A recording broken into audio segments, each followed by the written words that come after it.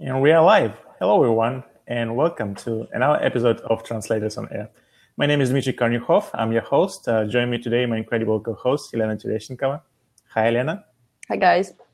And our guest today, Isabel Salza. Hi, Isabel. Hello, everyone. Thank you so much for accepting our invitation, Isabel, and joining us for this webinar. Isabel is an industry expert, academic author, instructor, and researcher on translation and interpreting. She served as Secretary General for the International Federation of Translators, as President, and later as Executive Director of the International Medical Interpreters Association. She taught interpreting for Bridging the Gap, I2B, Boston University, Cambridge University, and Osaka University. She's also a published author. Her first book, Intercultural Mediation in Healthcare, describing the cultural work of medical interpreters, was published in 2016. And she's currently working on her second book titled Intercultural Communication for Healthcare Providers. She's an active member of numerous translation and interpreters associations, and she's passionate about promoting language access and as a human right. And in today's episode, we're going to be talking about what the cultural aspect of the medical interpreters' work involves, how their work influences the organization they serve, and how they should go about their cultural work. But before we jump to the topic of today's conversation, I would like to make a few announcements. As always, the fifth season of Translators on Air has been sponsored by our friends at SmartCat. SmartCat developed a great platform where you can find more work, find new clients, collaborate with other translators, and use the CAT tool absolutely for free. If this is something you're interested in, check out SmartCat by clicking the green button below this video, or if you're watching or listening this in a recording, you can always visit the first link in the description. All right, we have quite a few people tuning in.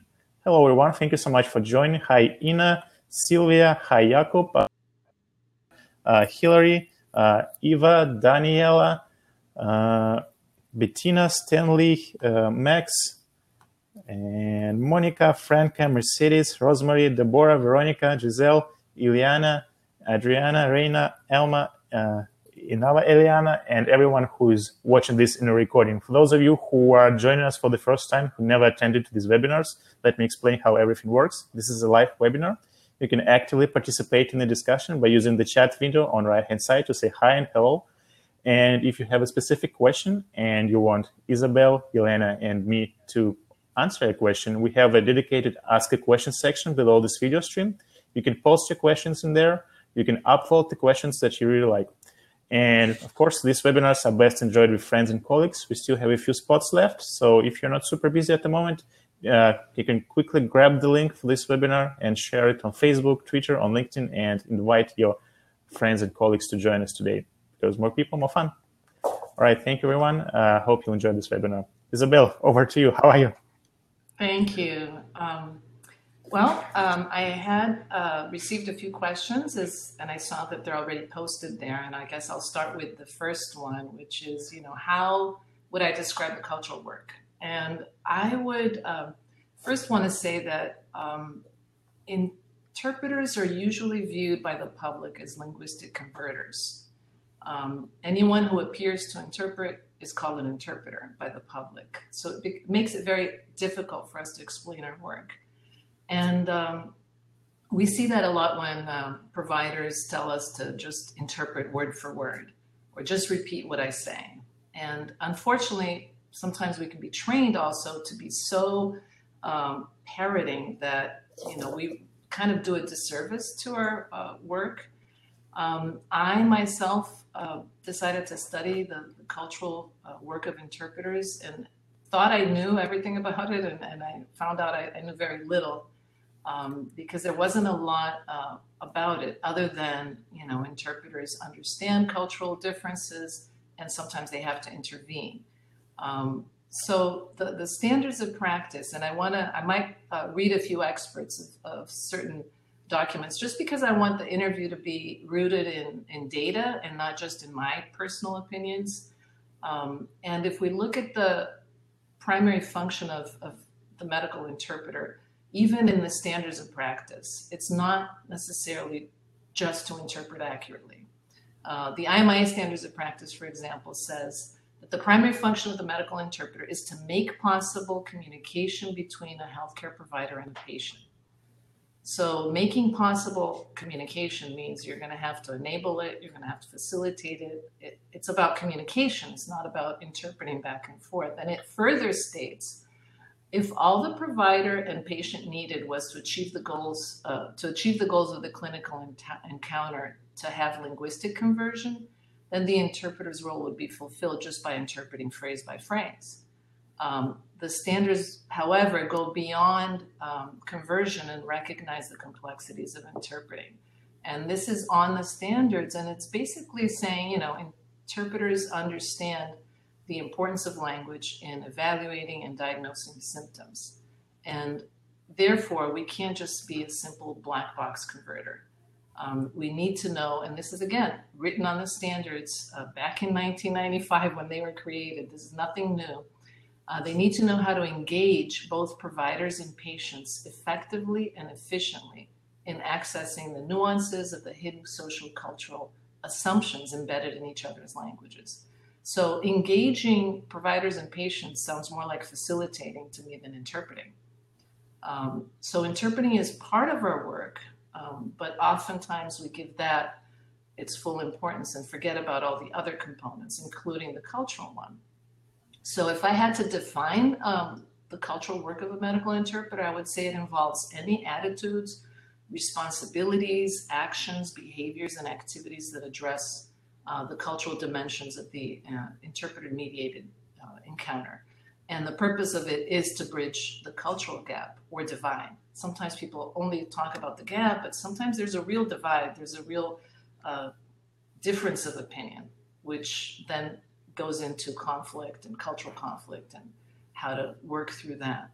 So, you know, if we see ourselves more as facilitators, mediators, or enablers of communication, our role changes quite a bit from linguistic converters and you know, just interpret model, which is really the conduit model, which has been used and been extrapolated from past research into what medical interpreters do.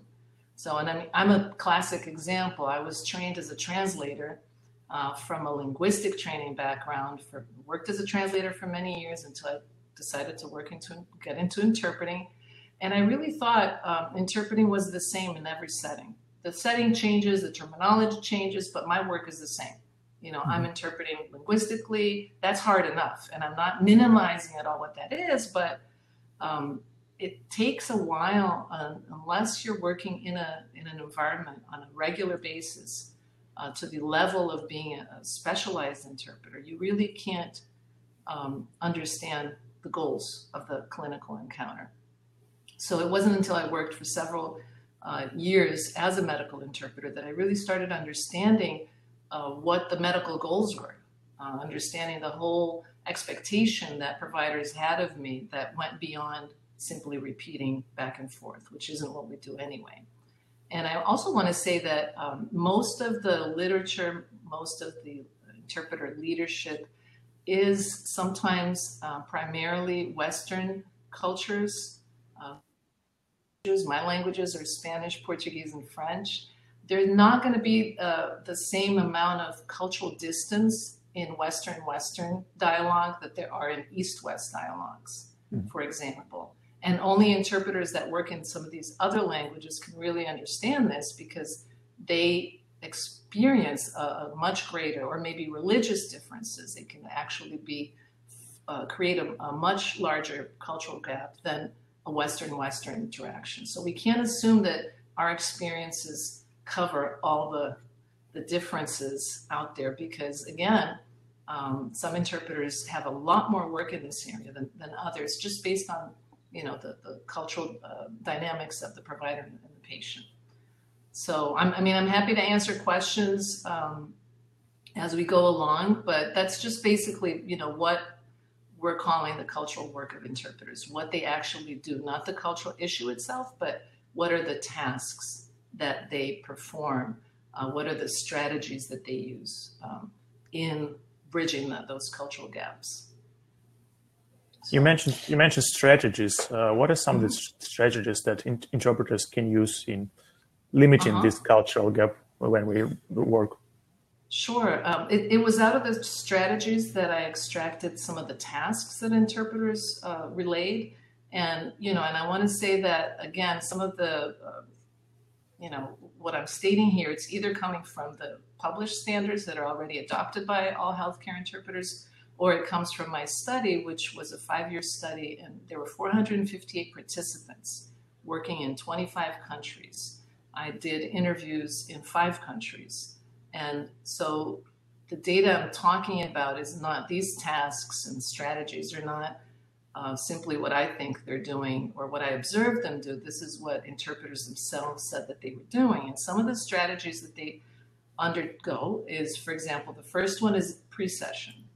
In the pre-session, they have to set the protocol of how the interpretation will work. Often, providers or patients haven't worked with an interpreter, or if they have, it might have been a lay individual who was called the interpreter, or maybe they worked with an interpreter that actually, was working in quite a limited way. So we can't assume just because they've had an interpreter that they really understand our role, and et cetera. So some interpreters mentioned that in the pre-session, they mentioned that they might have to intervene if there's a cultural misunderstanding. Again, just by bringing the word culture on a pre-session, on an introduction, you're establishing that you're there to bridge the gap, whereas if you don't. So that was one of the strategies they used. Sometimes in the post-session, if there was an issue that came up, they would address the cultural issue after.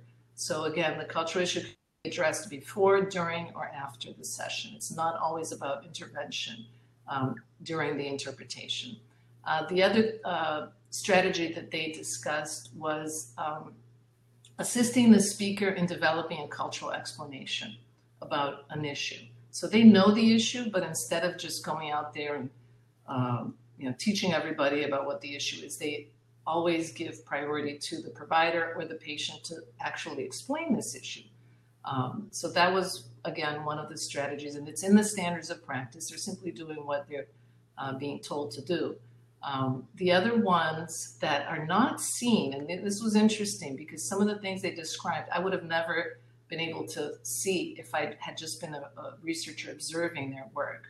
And two of the, three actually, of the invisible, I call them invisible tasks, are number one, they have to assess the dynamics and the urgency or centrality of the cultural issue. So while they're interpreting, they're thinking, oh, there's a cultural issue here, but is it important? How is it going to affect the flow of communication? Should I bring it up now? Should I bring it up later? Should I bring it up at all? And they're thinking this while they're interpreting. The other, so one is the best time and method to raise the issue, the dynamics or urgency, if it needs to be raised, and then paying attention to verbal and nonverbal cues and cultural needs. Some of these are in the standards, and basically they're doing all this while they're interpreting. And with paying attention to nonverbals, I have to say that in phone interpreting, even though the majority of nonverbals is tonal, and you can still get a lot from just listening to both patient and provider, it's just not the same as being able to get the nonverbals that are visible. And that's why I think video interpreting is becoming more popular, because it really allows for interpreters to engage again in a more active way. A few more, interjecting and making an issue explicit to both parties. And again, they have to explain it to both parties. One, they're giving an explanation, and in the other case, they're just explaining what they spoke to with the other party for transparency. Prompting the provider or patient to search for clarity, explaining a cultural issue to the provider or patient because they requested you to do that. And one interesting strategy was to reformulate the message so that it's culturally appropriate. Actually, many sign language interpreters said this, that again, we don't interpret words, so we're interpreting meaning. And if we know that something came out as perhaps informal and rude, but you understand that for that communication, it needs to be more formal, that's the expectation of the listener. Some interpreters will actually change the register, and that's a whole other discussion, but that is a change of register so that the message will be more culturally appropriate. Or they'll add something. So for example, you might say something that is obvious in your country of service, but it's not for the other speakers. So they will add and say, I'm just going to give an example, you know, do you drink alcoholic beverages? This has to be asked of all patients in the US.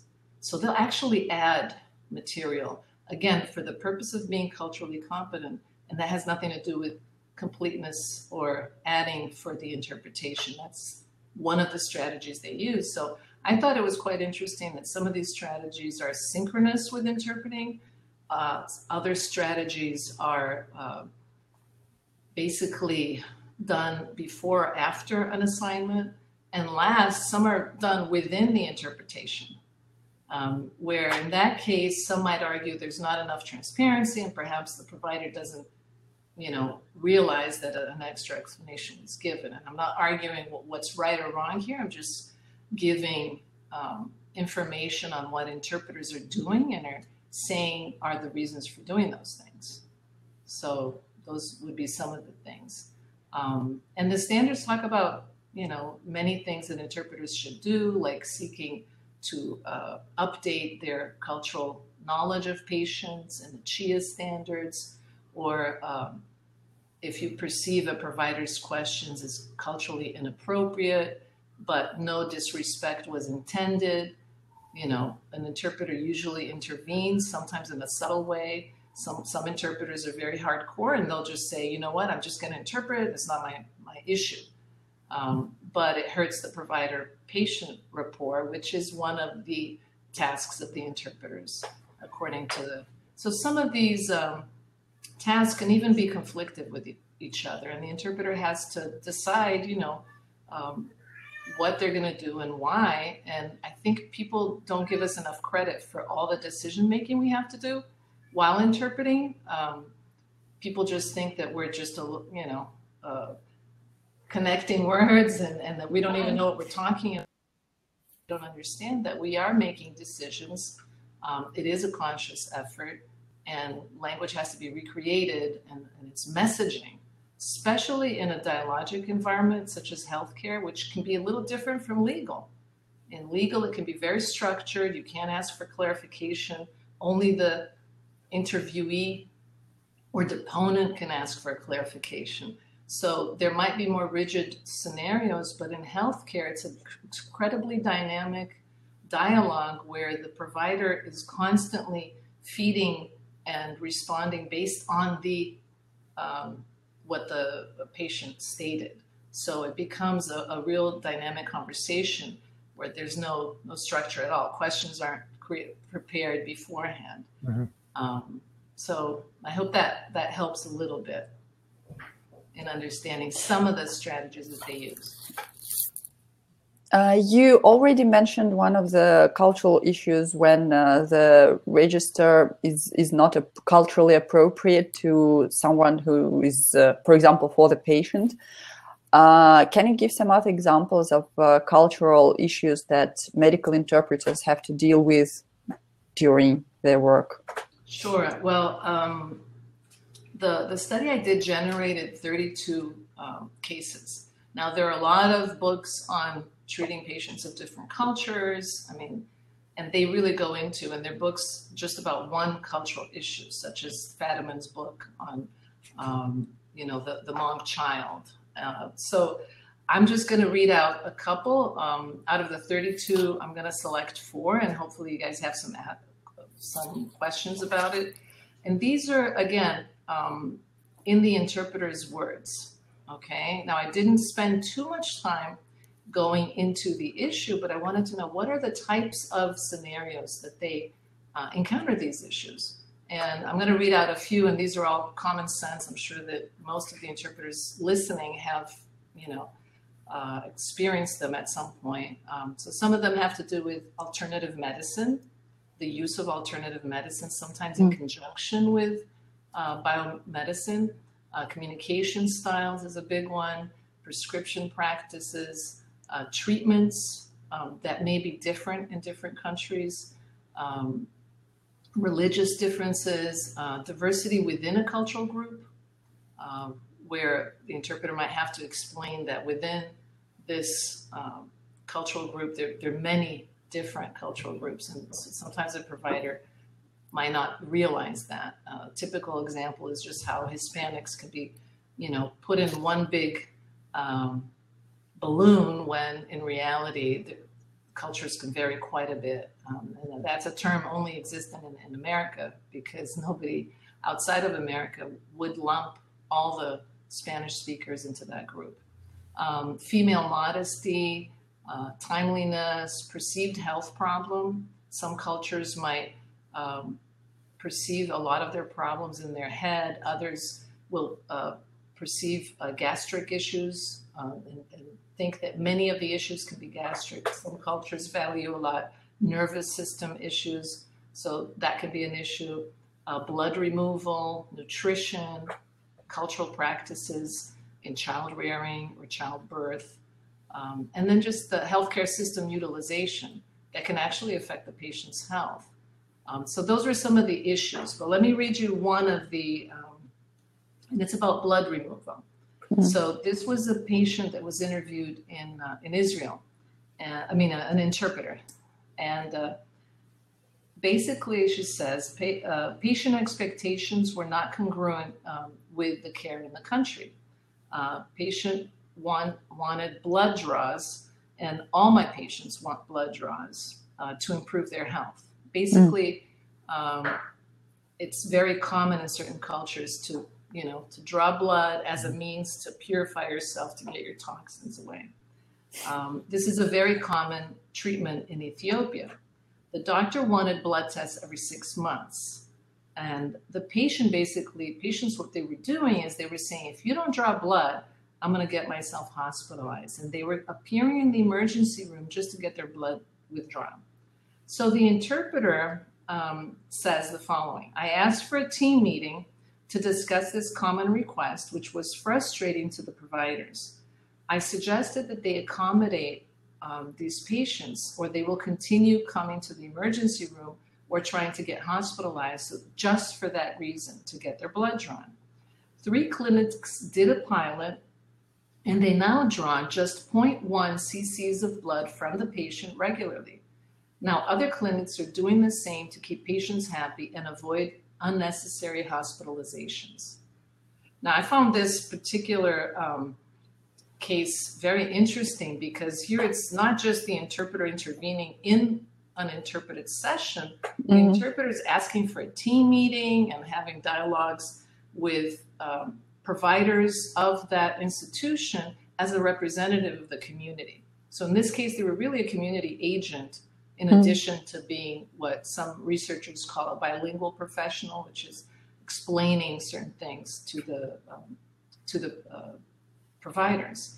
And the fact that they would even make that change just for the sake of a relationship with the community is quite amazing to me. But this was happening in Israel. And how does it affect the care? Well, it saved money, hospitalizations, and the patients are happier with the institution. They feel understood. They feel culturally accepted. And the providers understand the issue and have found somehow a compromise or a solution to the issue. Now, I ask you, does this institution, is it a little bit more culturally competent now than it was before? It probably is. And basically, we've changed the paradigm of everybody has to adopt our protocols to culturally competent. And in Israel, just like in the US and Australia and some other countries, there are cultural competency guidelines now for healthcare institutions. So they're trying really hard, and they have a very diverse population themselves. So let me read you another one. It's a little shorter, and it has to do with the custom of applying honey to the baby's upper lip right after birth. So patients' expectations weren't congruent with Western medical care. The provider wasn't aware of this practice as a rite of passage, and At first, the midwife refused because in Japan, babies aren't allowed to have honey for the first year. So this was a situation that happened in Japan. After my explanation of this ritual, they allowed the patient to do so. When they realized that it was a ritual and that it was just at birth and that they just put a little bit on the patient's upper lip, again, they made that accommodation to make the patients feel more comfortable and respected. Now, they're not going to give honey, they're going to explain and they're going to tell patients that it could be dangerous before the first year to have too much honey, but it doesn't go against that small right of putting honey in a baby's upper lip.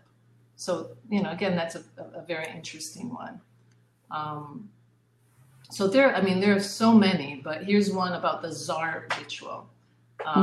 Providers not aware about Zar. In Israel, providers consider it a mental health illness when the patient starts talking about spirits. Ethiopians consider this differently.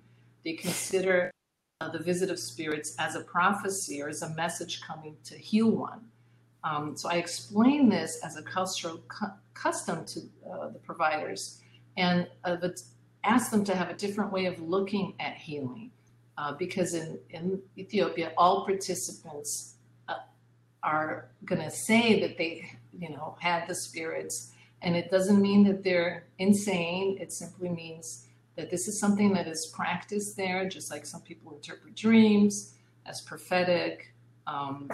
They will talk about spirits. It's a common thing in their culture.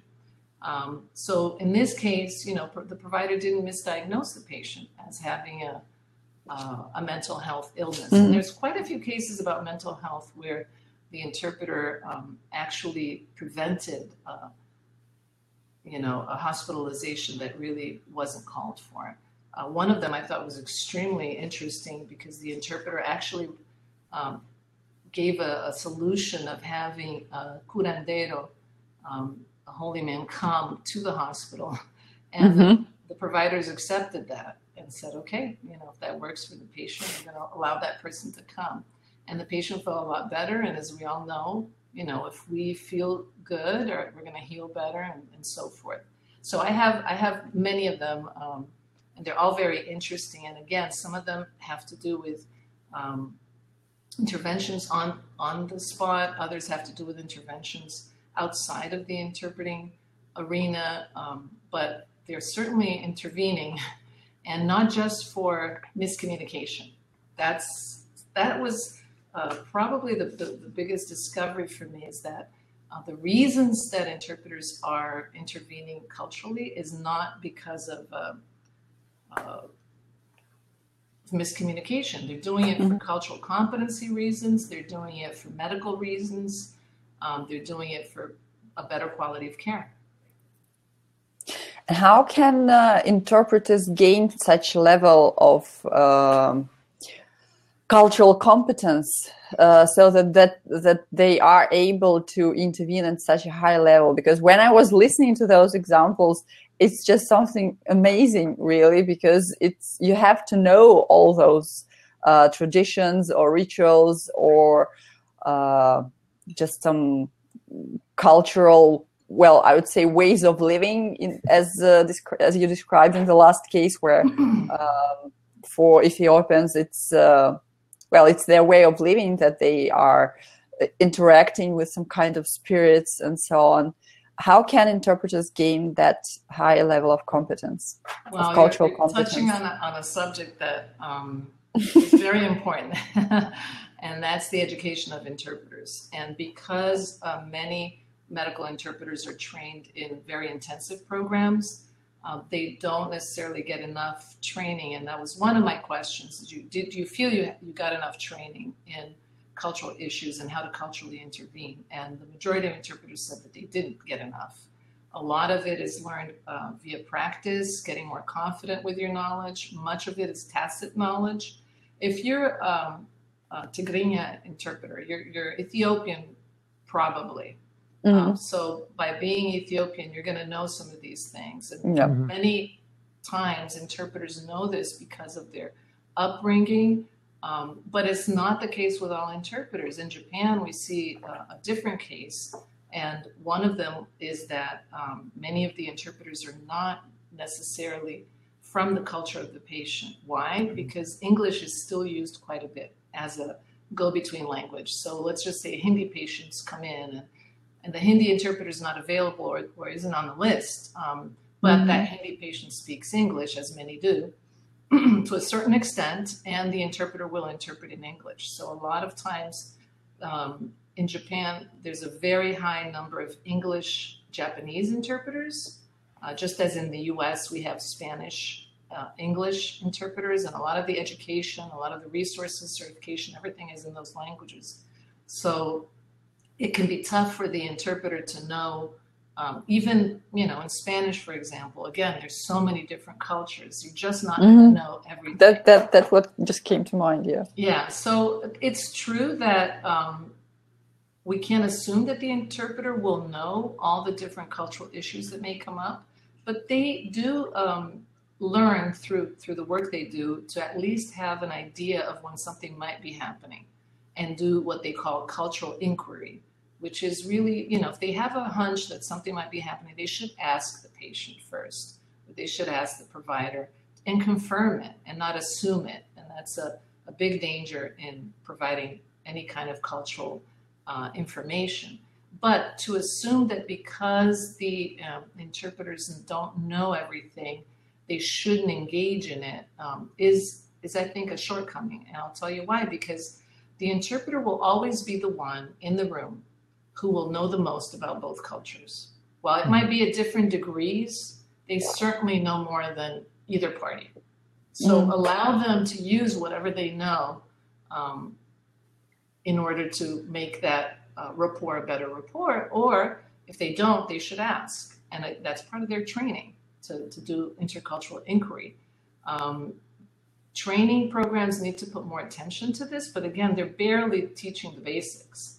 There's some training programs don't even teach simultaneous interpreting, note-taking, a lot of skills that are incredibly important for interpreters.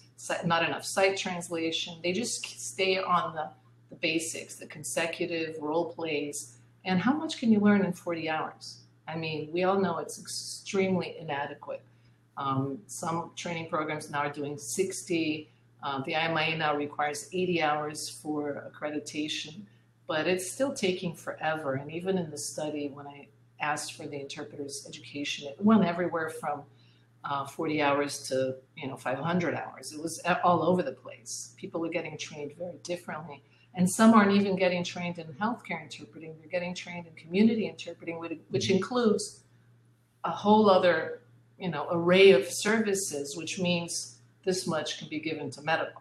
And again, healthcare interpreting or medical interpreting is very unique. It's very different from other types of interpreting, and it's very short-sighted for us to think, well, it's interpreting and just learn the medical lingo, learn some of the things about healthcare system and just go right in. It's one thing when you interpret for a couple of sessions. It's another when you're in a hospital day in and day out, interpreting for the same patients and so forth. So, it can be very different. So I was wondering, how do the healthcare providers actually react to those cultural nuances? Because from my perspective, if I was a healthcare provider, I wouldn't be aware of those cultural gaps and cultural misunderstandings. So, and when I see an interpreter coming into my hospital, my expectation that he will be just doing interpreting and not any kind of cultural recommendations or suggesting that we should change our policies or stuff like that. So based on your experience, or maybe the experience of people that you have interviewed, how do healthcare providers normally react to this new understanding that interpreters are actually also cultural mediators on top of their actual work? Sure, that's a really good question. And what we've seen is that institutions vary quite a bit on how culturally competent they are. I've worked for very culturally incompetent organizations and others that were extremely culturally competent. And what's interesting is the organizations that are more culturally competent value all these issues to a much greater extent and look at interpreters in a much broader way, and sees them as part of the team, part of the medical team. Now, what does happen sometimes is that interpreters who've been working for 5 years in an institution will be seen as part of the team, and then those interpreters that just show up occasionally that you've never seen, they're not really part of the team. They're just going to come in and they're going to be treated more like a linguist than a healthcare worker of your hospital. So there's that dynamic going on between staff interpreters and contracted interpreters, and majority languages and minority languages. They might be treated differently, but it's so complex because it depends on the interpreter and their skills, on their beliefs about this work. Even though 99.8% of the interpreters I interviewed believed that they should address cultural issues, 2 out of the 458 said that they shouldn't, that wasn't their job. So the majority believe it, but it's another thing to actually practice it. And what I found is that the organizations that had the highest cultural competency needed the least interventions. Same thing with the providers. The providers that were highest in their cultural competency really didn't need much intervention because they already knew they had been working with these patients, and they didn't need to be explained the obvious because they already had treated patients from those cultural groups. The providers that needed the most are the ones sometimes that don't want any intervention. They don't value it, they don't see it, they don't understand it, so they might as well not have it. And I have a participant quote for you that talks just exactly about this. And it was given as one of the challenges for interpreters. And she says the following: if we're looking at staff providers who are ethnocentric and have a view of defense or that everyone has to be treated the same, I know who they are and I don't do it because I can create a more hostile environment and not one of mutual understanding. So this interpreter is pretty much saying, look, I can't always do it with everyone because I know some providers are extremely hard-lined. They don't want any intervention. They want to, they might even resent the presence of the interpreter because the interpreter does create another dynamic. It does take away some of their power. There's no question to it. It takes away some of their control.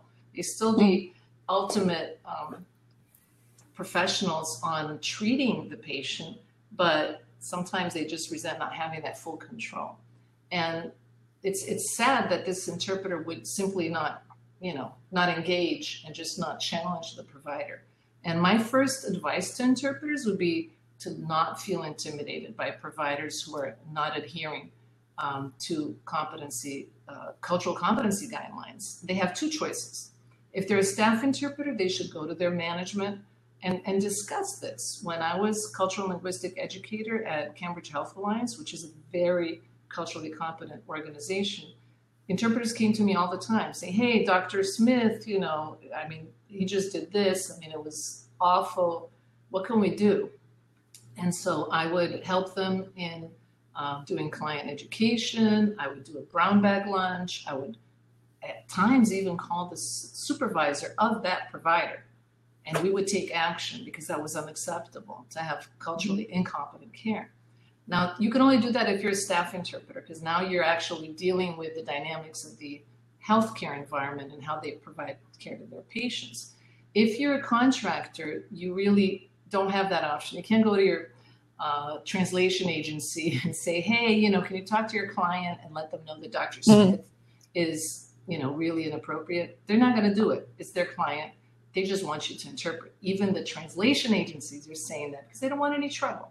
It's understandable. Yeah. So what can you do? Those are the situations where the only thing you can do is find a way to intervene during the encounter. Even if it's in the pre-session, find a way to present yourself differently and find a way to push that envelope a little bit further because, we have to do our job. I've heard interpreters say, I need permission to intervene. And I'm thinking, who needs permission to do their job? Does the patient ask permission to speak? Does the provider ask permission to ask a question? Why should we ask permission to speak? Who created these ideas? They're not in any standards. And sometimes we bring the deference that we might have with providers in our country and bring it to different settings, but it doesn't serve us well at all. And, so we can't be intimidated. But just as there are providers who don't want to hear it, who many of them, they just don't know. They've been trained wrong. They've had an orientation of 10 minutes that has told them how to access interpreters, and that interpreters will say everything that they say back and forth. That's pretty much all they hear. So it's based on those orientations, sometimes given by managers of interpreting services or individuals who don't know much about interpreting, that create this false expectation. So again, everything has to do with how we portray ourselves. Even when we say things like ways to use an interpreter, we don't use interpreters, we work with interpreters. We have to watch our own language. I hear interpreters all the time talking about, can we find an equivalent to this term? There is no equivalent. The term can mean many different things in different places. So stop trying to find the exact equivalent. That's just parroting. A certain term might mean one thing in one context and something else in another. So we can also shortchange ourselves with that kind of thinking. You mentioned establishing yourself during a pre-session. What are some of the strategies to do that, so that that both the healthcare provider and the patient would see you as someone who can help them to understand each other better and to help them solve those cultural issues that might arise? So, as an authority, probably, I'm not sure if this word fits here. I'll tell you a term I like to use. We need to establish ourselves as professionals, not as paraprofessionals. And a lot of times we're told, we're given little scripts of how to speak about ourselves. And before we know it, people are saying, hello, the Spanish interpreter is here.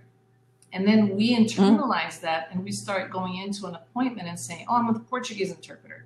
No, I'm not the Portuguese interpreter. I'm Isabel Souza. I believe this patient speaks Portuguese. That's one of my working languages. And I'm here to help you and the patient understand each other. And if there are any cultural or linguistic issues, I'll intervene to make sure that the communication is clear and that we don't have any miscommunication that could affect the care of the patient. So it's about a professional standing. It's about how we speak to each party. I shake their hand. I give my full name. I'm not Isabel. They never say I'm Joe. Hi, I'm Joe, your doctor. No, they say I'm Mr. Smith. Even with patients, to create a professional distance, because that can be difficult. I will introduce myself with my full name. I will call them, Mrs. Suarez or Mr. Souza, whatever, their last name is, just to create that distance. If I see them 10 times in a year, that distance might progressively go away, but we've established that it's a professional relationship. So I think a lot of times how we describe ourselves has a huge effect on how we see ourselves. Our professional identity has to change. We are doing more work than interpreting. We're not getting paid for it. We're not getting recognized for it. Occasionally we find providers that do, understand that we're doing a lot more than that. And they'll ask for more. Mental health providers tend to be much more keen on this. Even lawyers understand better our work because, they understand that language is their tool.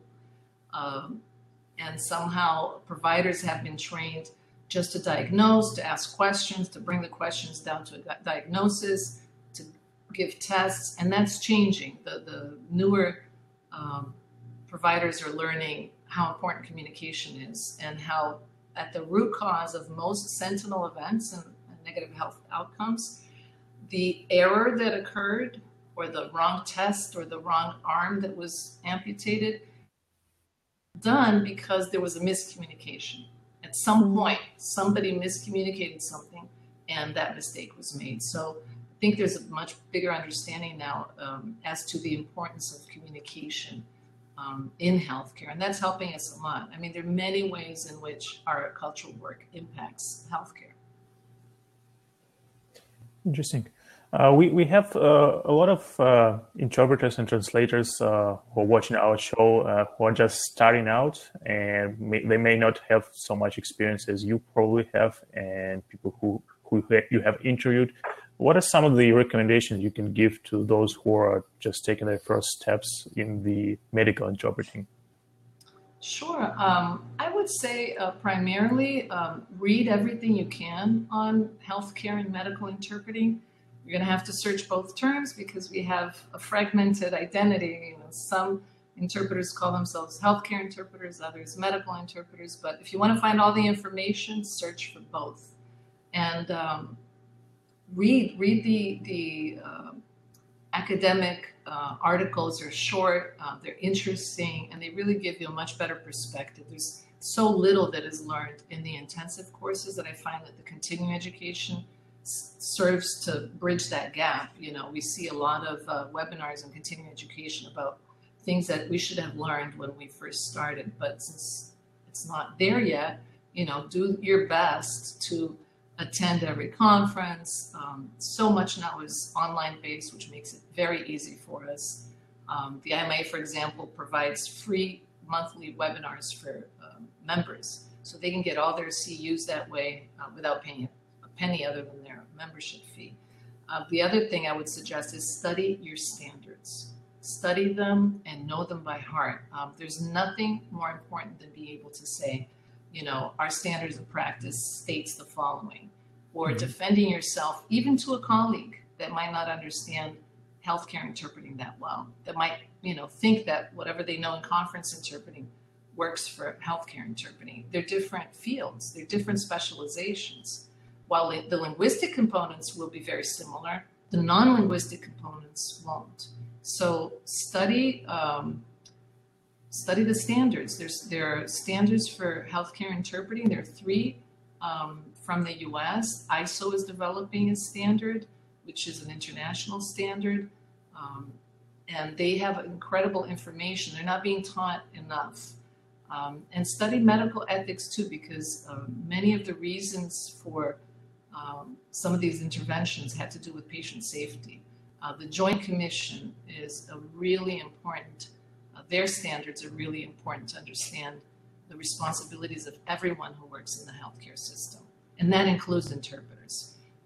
About 15 years ago, the Joint Commission made a big discovery. They said, the patient's safety is not the responsibility of the provider. The patient's safety is the responsibility of everyone who is in contact with that provider.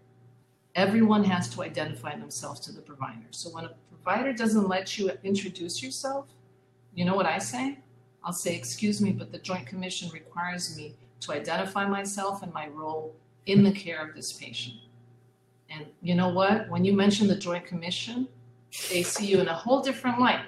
Mm-hmm. They respect you because now they know that you know what you're doing. You're not just somebody who's going to be following around and just, you know, parroting without really intervening and being afraid to act. What happens is that sometimes interpreters, we have the standard of maintaining the flow of communication.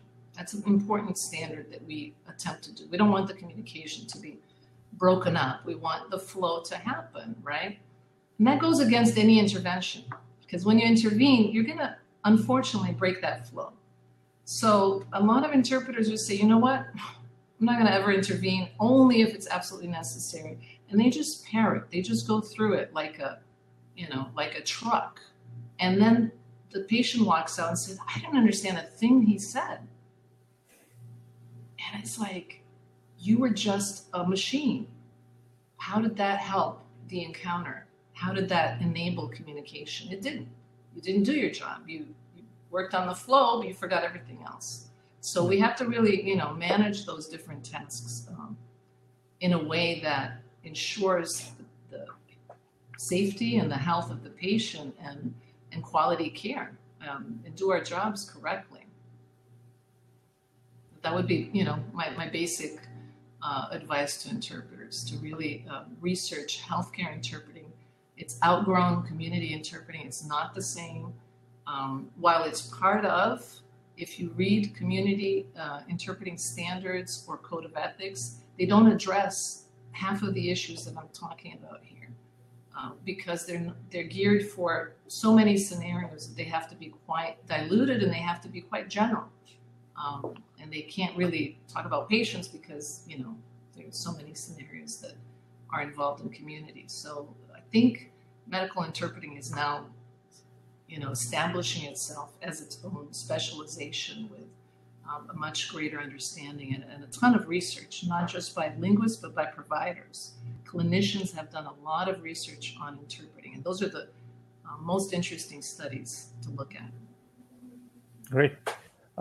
What do you think about healthcare providers, apart from hiring culturally sensitive interpreters and learning about culture from them? What are some other ways healthcare providers can improve their understanding of different cultures and eliminate any cultural barriers in their organizations? Well, there's certainly having cultural competency trainings. I participated in a project with Quality Interactions. It's a really good online training that bookmarks where patients and providers are. And the provider has these scenarios that they have to role play. Very authentic situations that might occur. I think many organizations are required now to provide cultural competency trainings.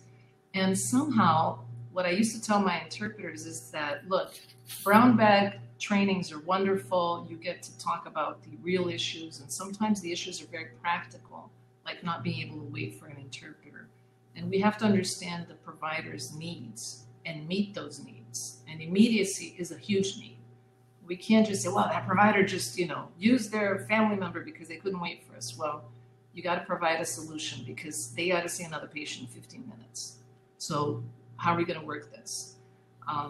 So being able to address those practical issues in any institution are incredibly important to increase the cultural competency of the organization and to really encourage providers to call. We had to create a system in my healthcare organization where on the medical record, the provider had to document how the language need was met. He couldn't close the medical record without filling out that box. It was a hard stop. Now, at first, they didn't like it because, you know, one more documentation that they need to do.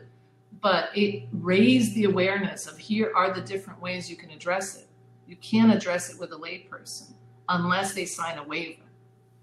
And the waiver has to explain the risks. It has to be an informed consent, not just I'll use my family member without knowing the risks. So that helped a lot. And last, I think for providers, they learn the best at the best learning moment. So during the encounter, when the issue takes place, and that's what I would tell all my interpreters, that's the moment to teach them something, not afterwards, a week later, talk about Ethiopian patients. And it's when they have the Ethiopian patient right in front of them, or when they have the German patient in Japan. That's when that information is most crucial. That's when it should be given. So interpreters shouldn't shy away from providing these informations or inquiring about them or getting them out in the open at that moment, because believe me, the provider will not forget that situation. They will learn it in context. It's a much higher learning experience than, once a year getting a 2-hour or 4-hour training workshop without having that experience. So experiential learning is much more powerful. So don't shy away from doing those. I have to say, though, that the biggest challenge is actually time. It's not providers. Providers came as the second biggest challenge, the resistant providers. The biggest challenge was time. And that's a challenge that we can't control. It's a challenge that providers can't control. And they're nervous the minute you walk in the door because they have half the time to address the issue. If it's consecutive interpreting, you pretty much have half the time. So a 20-minute appointment becomes a 10-minute appointment. And you know what happens? Providers start rushing and cutting off patients. So it's a real issue, and we have to work through all these issues, and we have to learn how to speak fast and do a really good pre-session in a minute. But it's just part of our work. You've told us quite a lot about establishing the relationship between an interpreter and the healthcare provider. What about the relationship between the patient and the medical interpreter? Could you give some tips about building that relationship? Well, I have to say that we have to build the rapport between the primary components versus ours. And it was very interesting when I asked this question in the survey to the same participants. They all answered that, enhancing the provider-patient relationship came first. And then, ensuring a good relationship with the patient and provider came in second. I mean, I think the best way to ensure that you have a good relationship with both parties is to, again, have a professional posture of impartiality, of fairness, of transparency. And of those three, what's missing is transparency. Transparency goes a long way. If every single utterance I make to one party, I, make to the other, and I say I had to ask for clarification if it was a he or a she. If I make that effort to, ask for the clarification, get the answer, and before interpreting the answer, I have to explain, what did I say? What happened here? So when transparency doesn't happen, trust erodes. And that is sometimes why providers have a hard time. I had to do a lot of presentations in Japan with an interpreter. So I have had the experience of having interpreters who have these conversations and they don't interpret what they're talking about. It's very uncomfortable. It's very uncomfortable for the individual who doesn't know. And I'll say the same for the patient. I'm sure if you're talking to the provider about something and then you just ignore it and just give a response, the patient is like, what happened here? So, we can go a long way by improving our transparency. And again, we just sometimes try to minimize it and continue the flow. There's nothing wrong in saying, I'm just going to let her know, I ask for clarification, then I'll give you an answer. And then you do it. So at all times, everybody knows what's going on. So I think the best way to improve that relationship with all of them is have a professional posture, and two, to actually work on that whole issue of impartiality, fairness, and transparency. You cannot be fair and impartial if you're not transparent. So those would be my answers to that question. Well, thank you very much, Isabel. It's been a very interesting conversation for me personally. I'm not a medical interpreter, but I learned quite a lot, and it all sounds fascinating and like a lot of work that's not actually interpreting on the linguistic part of the interpreting that interpreters have to do. I want to thank everyone who tuned in today. I hope you enjoyed it as much as we here did. And I hope that you now have a better understanding of the cultural aspect of a medical interpreter's work. Please don't forget to share this episode with your friends and colleagues who might be interested in the topic. Also, check out the website of our sponsor by clicking the green button below, or just by going to smartcat.ai, or by clicking the first link in the description if you're watching this in the recording. And don't forget to subscribe to our newsletter so that you don't miss any future episodes. You can do so at translatorsOnAir.com. And we'll see you next week. Thank you so much, everyone.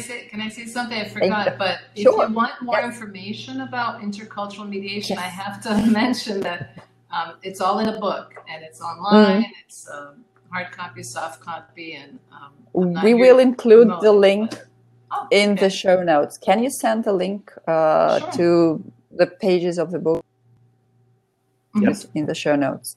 Okay. Yeah. And we will provide all the links in the show notes. I actually wanted to ask you about the book, but also just not a problem.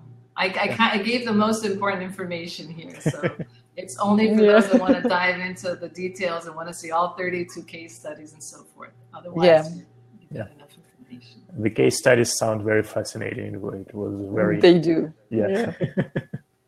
Hey, thank you so much, Isabel. Thank you, everyone, and I wish everyone a great day, a great evening, or great night, depending on where in the world you are. Bye-bye, everyone. Thank you. Bye-bye. Bye. Thank you.